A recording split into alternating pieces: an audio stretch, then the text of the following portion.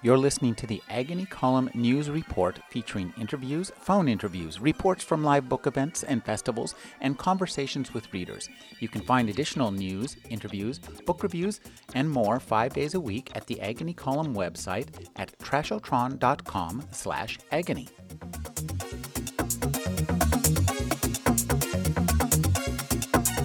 I'm speaking with Kim Stanley Robinson.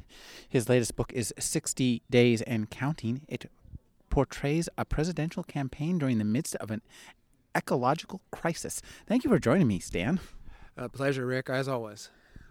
Stan, tell us a little bit about how you feel. You wrote your book's last trilogy was very political, and we are in the midst of times that are also very political. Yes, I almost tonight read an inaugural address by my fictional president taking over in the midst of environmental meltdown, but since we have a financial meltdown, I thought it wouldn't be quite as appropriate, and everybody's sick of politics at this moment anyway, so I chose to read less political sections. But yeah, this book will be historical fiction in about 6 months. Reality will have passed it by.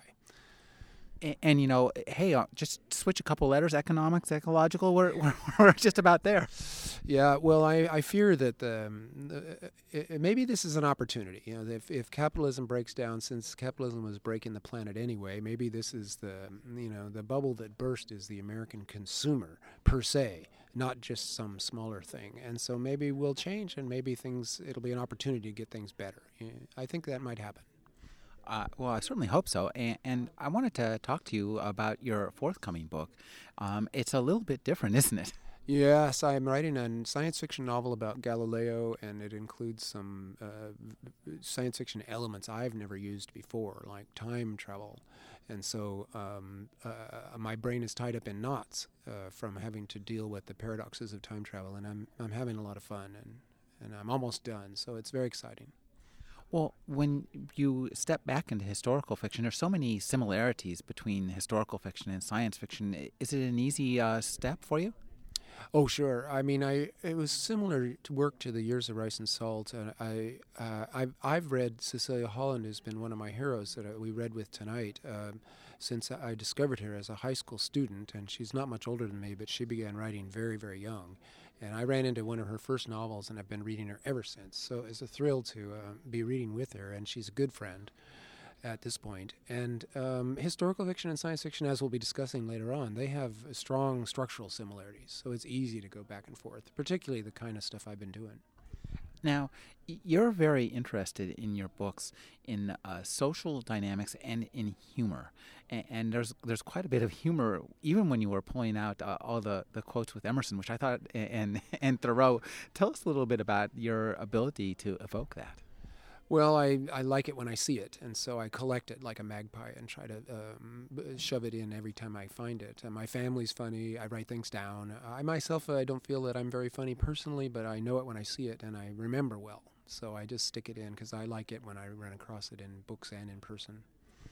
I think it's kind of interesting that you, amidst your book that describes essentially an ecological cataclysm, that you describe it as a domestic comedy. Yes, I wanted to do something different and make a utopian black comedy where this environmental meltdown, if we jump on it, if we deal with it, then we've done something heroic for our grandkids, and there will always be this horrible discrepancy between what we want and what we do, and so that's comedy. So it seemed to me the best way to get it across where it wasn't just grim, bad news, time after time. Because it might not be grim, bad news. Now, a lot of the science fiction you write, these books in particular, you'd be hard-pressed to identify them as science fiction when you read them. And I think that's a really interesting kind of dichotomy for you. Well, I've always tried to write for any reader who wanted to give the books a try, that they weren't written in any kind of internal communal code of science fiction experts, that anybody can pick up any of my books and they will be clear.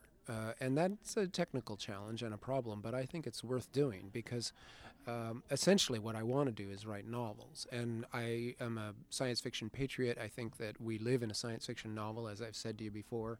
So I write it as a kind of realism. And so, but the main thing is to write novels that anybody could pick up and read and enjoy.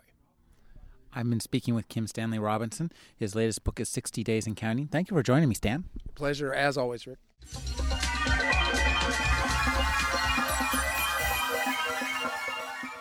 You're listening to the Agony Column News Report, featuring interviews, phone interviews, reports from live book events and festivals, and conversations with readers. You can find additional news, interviews, book reviews, and more 5 days a week at the Agony Column website at trashotron.com/agony.